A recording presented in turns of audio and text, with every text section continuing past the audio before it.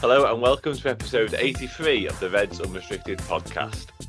I'm your host, Dan Clubb, and I'm joined today by David Comerford to preview Liverpool's trip to Manchester United. This podcast is part of the Big Heads Media Podcast Network. Go to bigheadsmedia.com for more great podcasts. Yeah, it comes around again very early this season, earlier than normal, with two clubs.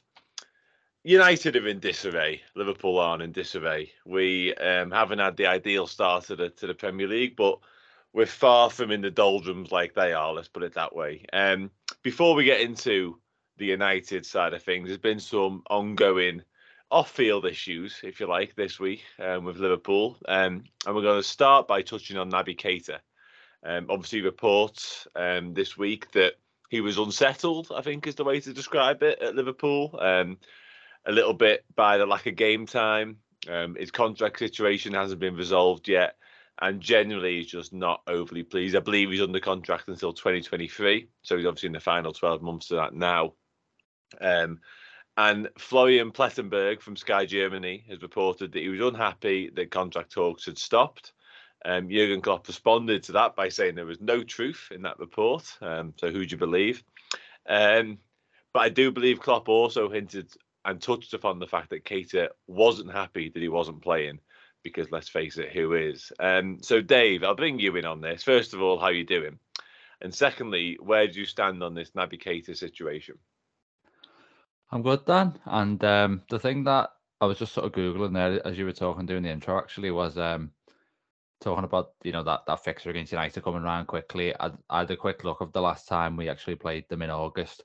And it was actually 2001, if this website is right. Wow. With the Community Shield. Oh, and then yeah. Before that, you have to go back to 1990. Also, it's literally just Community Shields. So the last time it happened in the league match was 1972, apparently. Well, yeah, that's a long time. Yeah, which is quite mad. So on Keita, I guess it's difficult. You mentioned, who do you believe and things like that. I reckon there are times, and last week might have been among them, kind of fitness issues notwithstanding, where Keita's probably sat on the bench and feeling like he should be playing, looking at kind of who's out there and what the situation is. If you look at last season, he was available for 29 out of 38 Premier League games, which was obviously something of an upturn when it comes to Keita. And of those 29, he started 14. So roughly 50%, just under. And I'd say, generally speaking, when Keita's fit, you would say, I think most fans would agree on this, he's going to start 1 out of every 2 games, I think, when he's fit. And I think part of that is going to come down to the fact that there's probably going to be injuries elsewhere in the midfield, especially with Thiago, who's someone that Keita can rotate with. So you look at that situation and you think, which clubs could give Keita more minutes than that? Because obviously that means half the games he's not starting. And he also comes off a lot as well, we know that. So you think about that group of teams, and I'm thinking probably teams who are sort of Champions League contenders, as opposed, and by that I mean Champions League qualification contenders, I should say, as opposed to actually competing for the trophy itself. So I think you're looking at kind of teams in and around like 4th and 5th in the big 5 leagues, as opposed to decide who can compete for the Premier League and Champions League like Liverpool can. So I think for Keita, it's a bit of a trade-off in terms of when he thinks about his future. Does he want to be playing every week or every time he's fit? Is that his main concern? Or is he happy to maybe not always be in that starting lineup, but also have the opportunity to contribute to, potential, Premier League, Champions League winning campaigns? So I guess my kind of overall take on it would be, in terms of how he's actually sort of feeling right now, is that I don't think it's what he envisaged when he joined the club in 2018, because he came like a year later. I think that's right. I think we signed him 2017, didn't we? And then he arrived after, yeah. Yeah, so it was kind of a sort of agreed in advance. So I think he envisaged something different, as we kind of did as fans, to be fair. I think probably didn't think we'd be maybe in this situation with Keita. We probably thought he was going to be more of a a leading star in this team when we bought him, paid a lot of money for him. And I also think that he'll probably be open and receptive maybe to other offers that are out there, but I don't think he'll be kind of actively agitating to leave the club personally. Yeah, that's an interesting take on it, really. And I suppose sort of the early reaction from the initial report was that it would take a huge offer for Liverpool to consider selling Keita. And I think that's kind of reflective of Klopp clearly thinks highly of him because he stood by him for so long. And Klopp is sort of renowned for standing by his players. Even when sort of the whole world, the whole Liverpool universe is screaming at him to, as not give up necessarily, but kind of move on from someone. And Naby Keita would kind of be a case in point on that because, like you touched on it there, in terms of like, he wants to play whenever he's fit. And that's kind of the ironic thing in all of this because, like, the reports coming out that he's not happy with the amount of game time he's had or the lack of it. And you just think, well, a lot of that's down to yourself. Like, you're right to touch on the other night, but he just returned from illness as well, even then. So you think, how fit actually was he? So there's a real irony to all of this. Like, he's sort of unsettled and not happy with the amount he's playing. But like I say, a lot of that's down to him not being fit enough a lot of the time. So, but yeah, I think you're right. And maybe a return to Germany. You know, how many times have we seen players come over, it not quite happen for them? Because again, you said it when you were talking there, we haven't quite seen an Naby Keita we were expecting from our point of view. But like you say, it hasn't quite happened for him like he was expecting either. It's one of them deals that hasn't quite worked out. And we're clearly not ready to sort of cut ties and cut our losses on it yet, like Chelsea did with Timo Werner in many ways. And it's a strange comparison to make, I suppose, for a lot of reasons. But Chelsea clearly have seen something or seen enough of Timo Werner to send him back to Leipzig. Now, I'm not suggesting Kate has been as bad as him, but there is some out there, and there is an argument to say that with the fitness issues thrown in, Liverpool could feasibly say, no, if we were a bit more ruthless, maybe if Klopp was more ruthless, you could easily say, not happened. You haven't performed like you expected. Your injury record is terrible, quite frankly. So we're going to sell you. We're going to cut our losses, but we're not doing that. And it looks like we might end up giving him a new contract. So just to sort of round off the Keita chat, Dave, would you give him a new deal? I would, personally. I'm one of the fans, really, I think, who supports Keita and gets behind him and hasn't really given up on him like a lot of fans seem to. And I'm not saying that's entirely unjustified, but I think in terms of what we see when we're on the pitch, there's enough there for me to still want to keep him, really. It's going to be interesting to see whether he actually does, agree to sign it. I think, like I kind of touched on earlier, it's probably going to depend on how strong his other options are, not only in terms of the wages he's getting and whether they can offer more than Liverpool, but also, like I said, how competitive are those teams that, would be interested in him. And I think the talks seem to have dragged on for a while now. And I guess based on precedent, that does make you a little bit wary of what's really going on and whether negotiations are proven particularly fruitful. I think it's quite striking that you've seen Diogo Jota and Harvey Elliott sign new deals in the past few weeks and really jumped the queue, I suppose, in terms of contract extensions, because their deals ran much longer. But that really says to you that those negotiations were really smooth. Because Liverpool, I think both parties were very happy with their situations.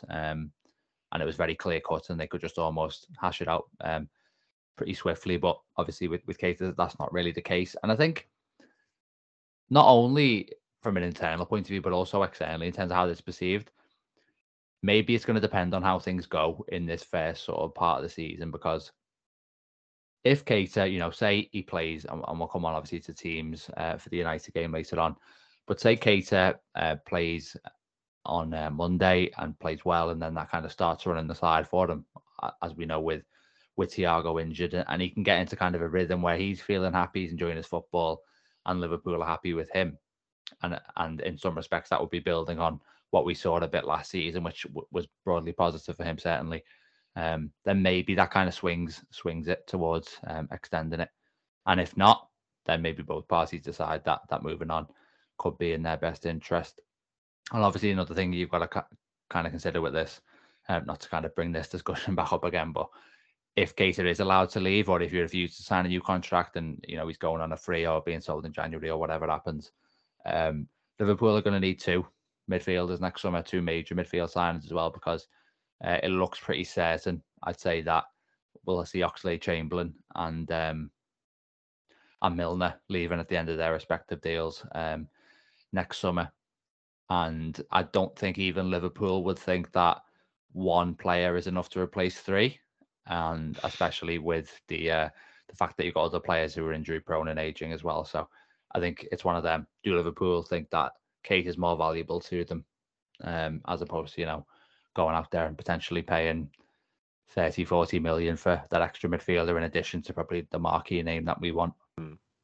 Yeah, that's a very good point. And you're right, I don't think even frugal Liverpool would suggest that the Jude Bellingham signing would cover those three and anybody else who might move on to pastures new. But do not be surprised if James Milner signs his 68th one-year contract extension at Liverpool Football Club next summer. Not that that's a bad thing. I made that sound like it was a bad thing. It's not. No issue with that whatsoever. And just to have my say on Keita, like you, Dave, I'm a fan of Naby Keita. I think he offers a lot when he's on the field. I'm as frustrated as anyone. The fact we can't get him onto the pitch anywhere near as often as I'd like. But I think this is a huge 6 months for him. It's not even 6 months because of the World Cup. I think he needs to prove his fitness over these first few months. And the contract dragging out isn't even a bad thing for me, because I would drag it out if I could myself. I'd give him these 2-3 months to prove himself. I said it previously about him and Oxlade-Chamberlain. I think they're in some sort of battle to try and get a new deal. And Oxlade-Chamberlain obviously being sidelined already, he's kind of already lost, really, unfortunately. Having said that, I think Keita still needs to get fit and still needs to get playing, because we just can't hand the contract to somebody who never plays. It's as simple as that. But we will move on. And we're going to move on just briefly on to Darwin Nunez. Just because obviously we all seen and spoke about what happened on Monday night, his headbutt in inverted commas against Crystal Palace that made him rightfully see a red card. Obviously suspended for United game. But Klopp touched on it in the press conference, and he said that he was very disappointed with himself, as in Nunez was. We never had a situation like this before. He apologised. We told him it's not necessary to walk through the building head down. We all make decisions in life. No, sorry, we all make mistakes in life. If you don't do it again, then it's all fine. Which is fair enough, I guess. Certainly the part about him not sort of moping around, feeling like he's cost the team, even though he might have done, I completely agree with that, especially for somebody so young and so new into the side. Dave, do you have any thoughts on Klopp there? Is he right to sort of not brush it under the carpet, but be positive about Nunez? I think Klopp has this reputation that is kind of fair or unfair based on the earlier parts of his managerial career, where people think that because he's so passionate that he will scream at his players sometimes when he's not happy with them. I remember a Wijnaldum quote once where it's like, when you expect them to really lay into you, sometimes he'll lay off, but it's almost when you've let your guard down a bit, maybe you're feeling a bit complacent, then that's when you might get a bit of a rocket up the backside. I think this is a case where Klopp doesn't really feel that he needs to say much more. Like it's kind of unspoken, really. Obviously, we discussed this on Monday, so if you're listening and you want to kind of hear our immediate reaction to it, then just go back to Monday's episode. But what struck me about the quotes, or one of the things that struck me from today, was Klopp saying, we've never had a situation like this before, and he's right. I was speaking to a mate the other day, so this is a bit unverified, but apparently it's the first red we've had of that kind of nature since Klopp took over. And, considering that was sort of 6.5 years ago at this point, that says a lot really about the levels of discipline in this team. So it's kind of a new problem for him to encounter at Liverpool, which is interesting. But I don't think he's felt the need to be sort of really sort of strong in his rebuke. Because, like I say, I think Nunez understands the severity of what he did and the effect that it would have had, and the fact that there isn't any room for error for Liverpool. And he's kind of cost his side there. And when he said Nunez apologised, I'm hoping that not only has he apologised to the manager, but also in the dressing room as well, because the team will probably be feeling a little bit let down, I'd say, by him. But I think from the player's point of view, it's like he needs to grasp really the weight of what he did without kind of tearing himself apart. So that kind of demeanour in the training ground, I think, you can talk about Klopp saying don't mope around, but he also, I wouldn't necessarily, if I was one of his teammates, want to see Nunez kind of laughing and joking about the place.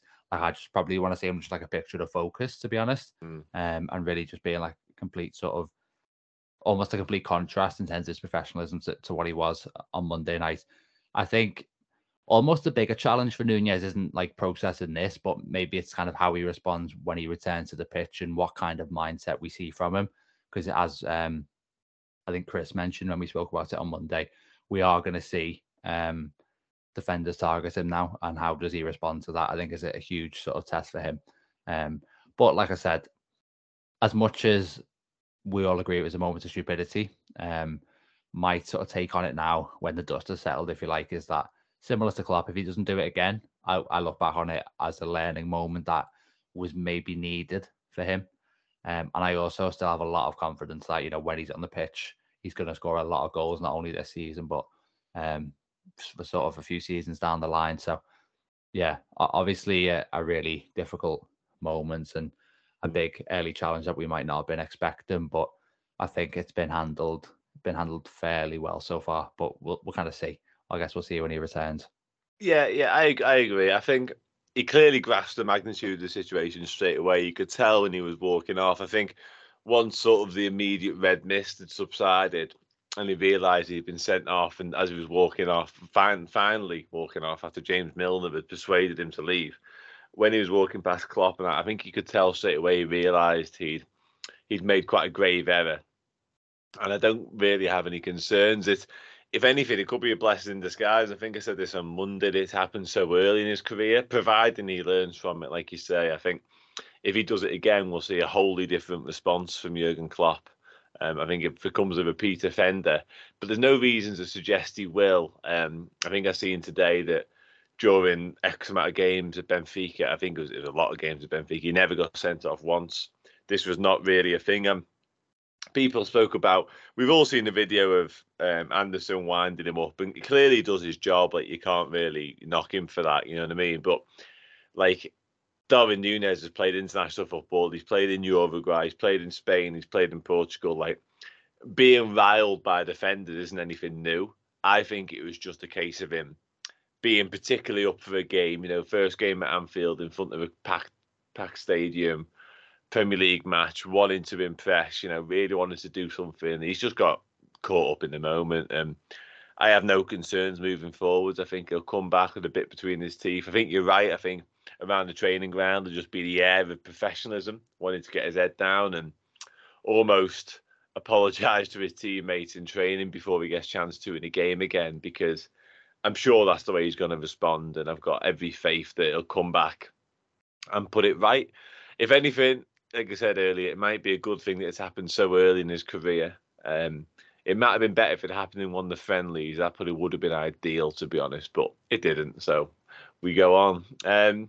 Now to what would normally be a really nerve-wracking part of the show, whereby we preview a game against Manchester United, my most hated game of football in the world.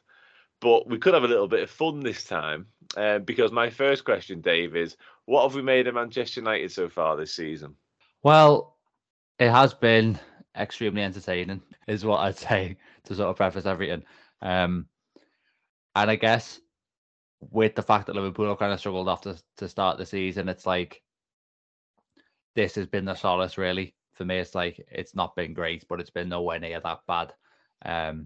Obviously, I've watched both games that they've played so far. Brighton, they just got outplayed by Brighton, a team who I kind of shouldn't really be anywhere near them in terms of quality. But, you know, they've got, in my opinion, a brilliant manager in Graham Potter, and it wasn't really a surprise that he was able to just outwit.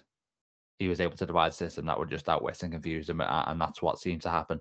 And then you get Brentford, which is one of the most kind of extraordinary pieces of kind of Premier League television, I'd describe it as, that I've ever seen, to be honest. In that first half, I think it might have been the nadir of the whole post-Ferguson era. And it's one of them where it's like, it keeps getting worse. And it's like, you always assume with each time where it's like, this is the low point, that it's going to be the lowest. But I do think that might have been even worse than getting beat 5-0 at home by Liverpool. Just in terms of the fact that Liverpool team got, 92 points, nearly, challenged for a quadruple.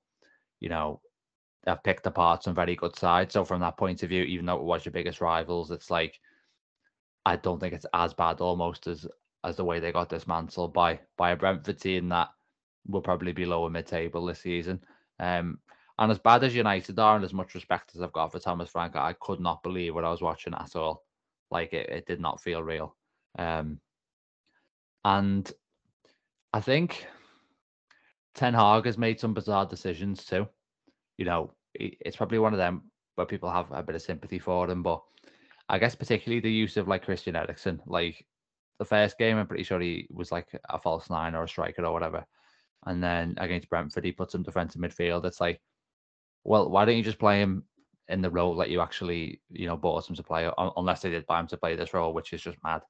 But why don't you play him in his actual position? I don't really understand that, to be honest. It's like, I know there was kind of a scarcity of forwards, but he's not the answer to that by any means. I think there's much better answers in this. I think Rashford might have even started against Brighton. So you think to yourself, well, why isn't he up front? Kind of thing. But, while the managers have to take certainly some of the responsibility, I also think that everything around United feels so sort of like, we talk about soft underbellies. I think it's like a level above that. It's like everything feels so like vulnerable around them. So what you need really is just for one thing to go against them, and they seem to fold, to be honest. And we saw that obviously it's pretty spectacularly demonstrated against Brentford. And I also think that we saw that at Anfield. When was it? April that we last played them, certainly in the spring. I think we scored after about 5 minutes through Diaz, and you're just like, yeah, you knew from that moment that it was not going to be 1 or 2-0. You knew we were going to batter them from then. And to be honest, some people might have said they would have knew it from kickoff anyway, because of how hostile it was going to be and how the United players would inevitably crumble. And that's why I think it's critical in this game that Liverpool start fast. And I think we did that against Palace to a degree, but in a lot of our games recently, sort of if you take it back to the end of last season too, we have been slow out the blocks. We've been kind of reactive at the start of the game as opposed to being on the front foot. So I think if Liverpool can put United under pressure early on, then it's going to bode very well in terms of result because of United's kind of psychological weaknesses. Yeah, that what what you touched on there in terms of United crumbling is what gives me the most hope about this game of football. Like, there were plenty of things to be positive about going into this. United's form, United's dismal, disastrous, hilarious form being obviously the biggest one. But the fact that they do seem so fragile and they do just seem sort of fit to collapse, and that's kind of a hangover from last season. Like, there's part of me, because it's Man United and my whole childhood has been sort of cursed by them being really good. There is part of me every summer that thinks, oh, it's United, like they'll be back, they'll be challenging again, whatever. And then obviously you see what happens in the first couple of games. The scars are there, like the scars are there from what's been going on the past few years. And that, for me, you are right. You touched upon our sort of slow start in there, and I think it's 6 games now we've conceded first in. I think I'm right in saying, and that's simply too many. You can't always come back from that and win games, as has been proven in the first 2 of this season. But for me, if we can score first against United, which obviously we're perfectly capable of doing, then I think we could run riot again. And it would be the confidence lift that we needed as well as being the whole kick in the teeth that they really don't need. So I think that's really crucial for this one. Before we move on from United, I want to get your thoughts, Dave, on exactly why it is so bad for them right now. Like, they have a lot of discussion at the minute, a lot of conjecture about ownership, and some people are blaming the owners. We all seen the Jamie Redknapp and Gary Neville clash, I suppose, last week, when Gary Neville was adamant it was all the Glazers' fault, and Redknapp was. This was after the Brentford game, of course. Redknapp was pinning it on the players. And where do you stand on that, Dave? And also, I want to ask you how bad it could get. They are quite clearly bottom of the Premier League as it stands going into this one, which is something in itself. But realistically, how low down the table could they finish? I think with the first part of the question, people do this thing in sort of football debates a lot of the time. And I think people on TV are guilty of it because you want to be sort of more dramatic than maybe nuanced sometimes. And I think Gary Neville's kind of guilty of that, and so is Redknapp to a degree. Like, people want to nail their colours to the mast in terms of what they think the reason is, but there's not really an acknowledgement that it can be both, and it's just all about degrees. But for it to be that serious at United, it's not going to be a single factor. It's a comprehensive kind of dysfunctionality, I'd describe it as. So you've got every element of the club failing for me. In terms of the ownership, like, I know a lot of Liverpool fans are sort of skeptical and saying they look at some of the players United have bought, the money they've spent, things like that, and they say, well, hang on, how can you really complain about managers not being backed? The thing that really strikes me with them is they've not appointed competent people in the positions of sort of power within the football club. So especially sort of recruitment roles. And you contrast that to the two sides they're really competing against if they want to get back to that sort of top level in Liverpool and City, and their operations are very, very slick, and the people who are sort of being empowered very much know what they're doing, and everything's working harmoniously. So that, I think, is almost the biggest mark against the name of the Glazers, that they've, since Ferguson's gone and he was really this larger than life kind of all consuming figure, it seemed like the people that they've entrusted have basically proven hopeless, a lot of them. And then the players, we spoke about them folding there. There's kind of a lack of players taking responsibility, really, and players hiding. And that's obvious. I don't need to talk too much about that.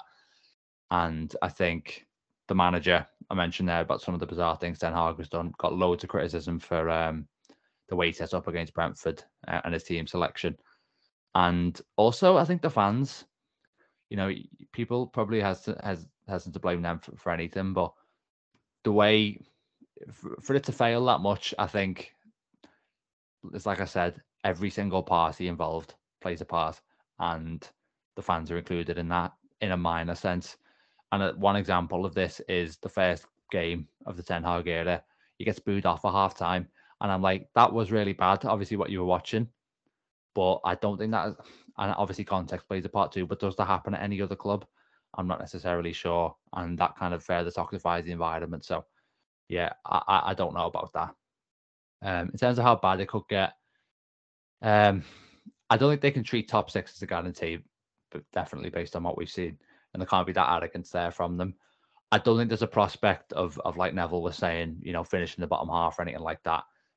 I think if it got to a point where that was remotely on the table, Ten Hag's gone, and then if they bring in someone for a salvage job to get them sort of top 8 at a minimum.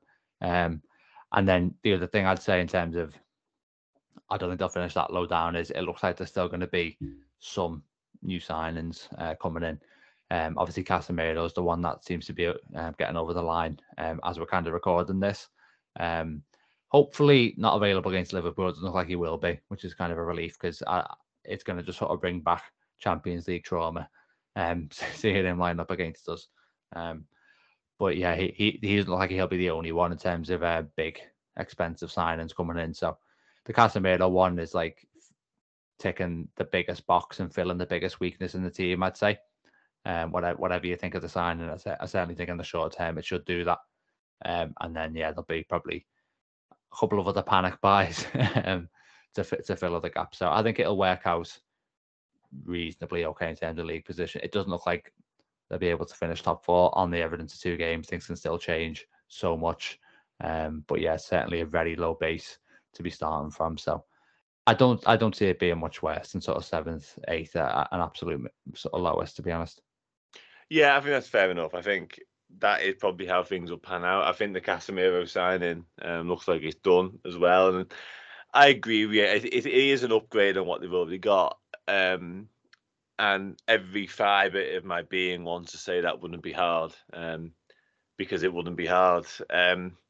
But yeah, he's a good signing. And like you say, we've come across him more than enough times in the Champions League. I think it's an interesting one. Like, I've sort of related that to the Rafael Varane sign of last season. Like, a club like Real Madrid, don't often offload their players for no reason. And Varane had a really poor season with injuries as well. And I'm not suggesting Casemiro will do the same, but I do think Ancelotti is quite happy with Camavinga and Tchouaméni, a name well known to us, obviously, as those options, and is therefore quite happy to see Casemiro go. And I think that's an interesting thing to factor into the fact that he is heading to United. But yeah, like you, I don't envisage them finishing in the bottom half. As hilarious as that would be, I think they'll finish stronger than that. I think possible qualification for Europe, but like a Conference League, which would be funny in its own way, or the Europa League potentially. But like you say, I don't see top 4 as a realistic target for them unless they have an incredible end to the window, which you never know, I suppose. So yeah, moving on to the game itself more now then. We well know now that Liverpool have many injury issues, so we'll start off with that. How, from who's left standing, Dave? How do you see Liverpool lining up on Monday night? Yeah, well, that's obviously the key thing, really, isn't it? There's a limited pool of players at the moment. I think you actually look at it, and there was a time where the injury crisis had basically just wiped out Liverpool's depth, but the first team looked intact. I think that was probably the case against Fulham. Now, unfortunately, you've got obviously Nunez is out, and Thiago, and Matip too. But I don't think that Matip injury looked too bad. But it looks like Gomez is going to be the one who starts coming into the back 5 that we saw the other night in place of Phillips. So I think the interesting ones are the midfield and the attack. I've gone Fabinho, Henderson, Keita as my 3. I think Harvey Elliott had good moments against Crystal Palace. I don't think he was amazing. And I'd like to see Keita play this one. We spoke about earlier about him kind of maybe being frustrated at the lack of opportunities. This looks like an opportunity for him. In my eyes, I think Milner was really frustrating when he played the other night. And I can't see Klopp having Elliott and Keita in the same side. Certainly not at the expense of Henderson. So that would be my trio in the midfield. Also, one thing to say, kind of unrelated, but just while we're on the subject of midfielders, I feel like Fabinho has been getting a lot of criticism, and I don't think I think a lot of it is like unjustified. People are saying he's been sort of crap for months, and I'm just like, well, maybe he hasn't been amazing, but he just feels like a weird scapegoat to me, even based on the first couple of games this season. Like, this isn't the best version of Fabinho, but it's kind of a long way from the worst in my eyes, and I certainly don't think he's in any sort of decline. But yeah, that's just something that's been annoying me. Front line, Salah, Firmino, Diaz. With Nunez suspended, Jota still on his way back. That's what it's going to be. And we obviously need to see Firmino play a lot better than he did against Fulham. So he needs a big performance here. But what do you reckon, Dan? I suppose it is just a midfield question for this one, unless you've got any sort of really bold picks. No, nothing bold outside of that, really. I'd probably just fall on the same midfield as you. I think in an ideal world, to be honest, I would go for Fabinho, Henderson, Elliott. But I think balance-wise, I don't see that working. I think Henderson has to be on the right-hand side of it to play with that triangle of Trent and Salah. I don't like Henderson from the left as much. I never have done. That's just a bit of a personal thing, I suppose. and Elliott would have to be on the same side. I genuinely believe it's an Elliott or Henderson, unless Henderson's in the 6. And I think we need to get Henderson into the side. And just to say as well, I agree with you on the Fabinho thing. I said it early this week. I think people have been really getting on his back, and I can be critical of Fabinho, and I absolutely adore him, as you well know. But I've said it many times before. I always reference that Aston Villa car crash of a half an hour. When he's bad, he's really bad. But I think he's been perfectly fine so far this season. But I've seen a lot of criticism of him myself, and I don't think it's been justified, to be honest. So, yeah, I think I would fall on the same 11 as you. But I would like more players to be available to make some changes to that, to be honest. But we are where we are. Score predictions time. But before we get score prediction, our favourite part of any show, is this a must-win game? I'd have to say yes. To be honest, it's unfortunate because it's 3 games into the season and it's United away, and regardless of form, that's quite daunting. Like last year, I think I saw someone mention this. Last year was a big outlier in terms of Liverpool actually going there and playing well. Normally they go there and they're miles off it, really, and they're having to sort of really try and grind something out. I do think it is, yeah. I think, even if we do win the game, we'll still be 4 points behind, and then drawing it or losing it, you're looking at sort of 6 or 7. And yeah, I'm not sure I see kind of a way back from a start where you've not won any of your first 3. To be honest, it is possible, of course it is, over the course of a long season, but yeah, it feels like that. And yeah, so the stakes are already very high. We're going into this with 12th against 19th, or 12th against 20th, I should say. And yeah, both teams kind of desperately need something to kickstart the season. Obviously, United a lot more than Liverpool, but we shouldn't, downplay how important this one is for us too, I suppose. No, and it would be the perfect way to kickstart a season, obviously, of course, as well, because not only is it, or would it be, sort of first victory of the season, despite the performances. Well, Fulham wasn't great, but Palace was okay. Palace was okay performance-wise. So getting the 3 points on the board is crucial, and I agree it is a must-win game. But like I say, to do it against United at Old Trafford, where historically we haven't been very good, and I said earlier on today to somebody, like, regardless of what's going on around the game, every time it's United, whether it be at Anfield or Old Trafford, there's always a trepidation from me, and that won't be any different. That isn't any different already for this one. So, yeah, we go again. Just before we go, score prediction. Go on, Dave. Let's have it.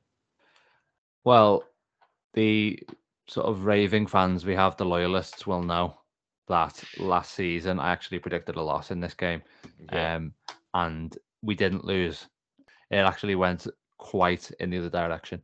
So I'm almost tempted to repeat that and inspire a similar sort of deliberate jinx, which is definitely what that was. But I think I'll go for 2-1 to Liverpool. I'm not in any circumstances am I gonna say Liverpool are gonna go to United and batter them. Like, it could be United could be in an actual relegation fight and we could be clear at the top of the league, and I'd still be saying that. But I think especially the way this season's kind of gone so far in these first couple of games, like, I don't want to be sort of too bullish going into it. I think if Liverpool play well, I think they can definitely hurt that United defence. Obviously, United have players that can hurt ours too, which has been a bit susceptible so far. But yeah, you just really want to see us score that first goal. And yeah, I think a lot of it's going to hinge on how well Firmino plays too. The game plan has been disrupted. I think we would have seen a lot of trying to get Nunez up against Martinez, basically, if he'd been available. And obviously no Jota too. So with sort of Maguire in the team, I think, and Firmino leading the line, you're thinking to yourself, maybe that tactic is going to be less effective now if that's what we were going to do. So we'll see more of maybe a traditional Liverpool attacking performance. So hopefully that's enough to undo them. And yeah, like I say, I just think you've got to take advantage of the atmosphere around the club and not kind of give them any reason to be hopeful. Yeah, I agree with you on the tactical side of things, by the way, as well. I think I was actually thinking as you were talking, it's kind of a bit more of an old school approach with Firmino, if there is such a thing as old school now. And if it is too early to say that, perhaps, but I think it'd be Firmino trying to pull them apart. And it's something we've done for years on the Klopp, so it shouldn't be too difficult to adapt to. But yeah, like you say, without Nunez, I don't think we'll be targeting the aerial duels necessarily, because Firmino, he's decent in the air, but he's not going to win many of them. I think the first goal is so massive. It's massive in any game, but it's so big in this for all the reasons I mentioned earlier. It gives us a huge confidence boost, having not scored first for so long, and it could just make it turn a little bit toxic, and they might be fearing the worst. So if we get that first one, I don't envisage a tight game. So I'm going to say we do score first, and I'm going to say we win 4-0. Just because I think almost anything's possible if we get the first one, even beyond 4. I think it could turn that sour there. I really do. That's my hope, anyway. But yeah, that'll be all we've got time for. We will join you again next week to look back on Liverpool against Manchester United at Old Trafford and discuss all the fallout from that game. Before we go, just want to tell everyone, or remind everyone, or ask everyone, just to give us 5 stars on Spotify and leave a positive review wherever you listen to us. Keep checking out the YouTube channel, and yeah, keep listening if you can, and keep supporting. Dave, do you have anything to say before we leave everyone? No, I'm just uncomfortable now that you've effectively said Liverpool, if they score first, will win by 4 goals at a minimum. Yeah. And you sort of left it open to something sort of... That's what I'm saying. That would dwarf last season. So yeah, that's just made me even more uneasy before the game, basically. That's what I believe. I just don't see. I know I'm going on again now. I don't see how, if Liverpool score the first one, get our tails up, get our confidence up, and do the opposite to them. I don't see how we don't run riot. I really, especially with the crowd, like they're already talking about protests before the game's kicked off. If we go in the lead early, I'm talking sort of first 15, 20 minutes here. I honestly think it could be anything. I really do. But yeah, that will be all we've got time for. Join us next week when we discuss Liverpool 18, Manchester United 0. And yeah, take care and speak to you soon.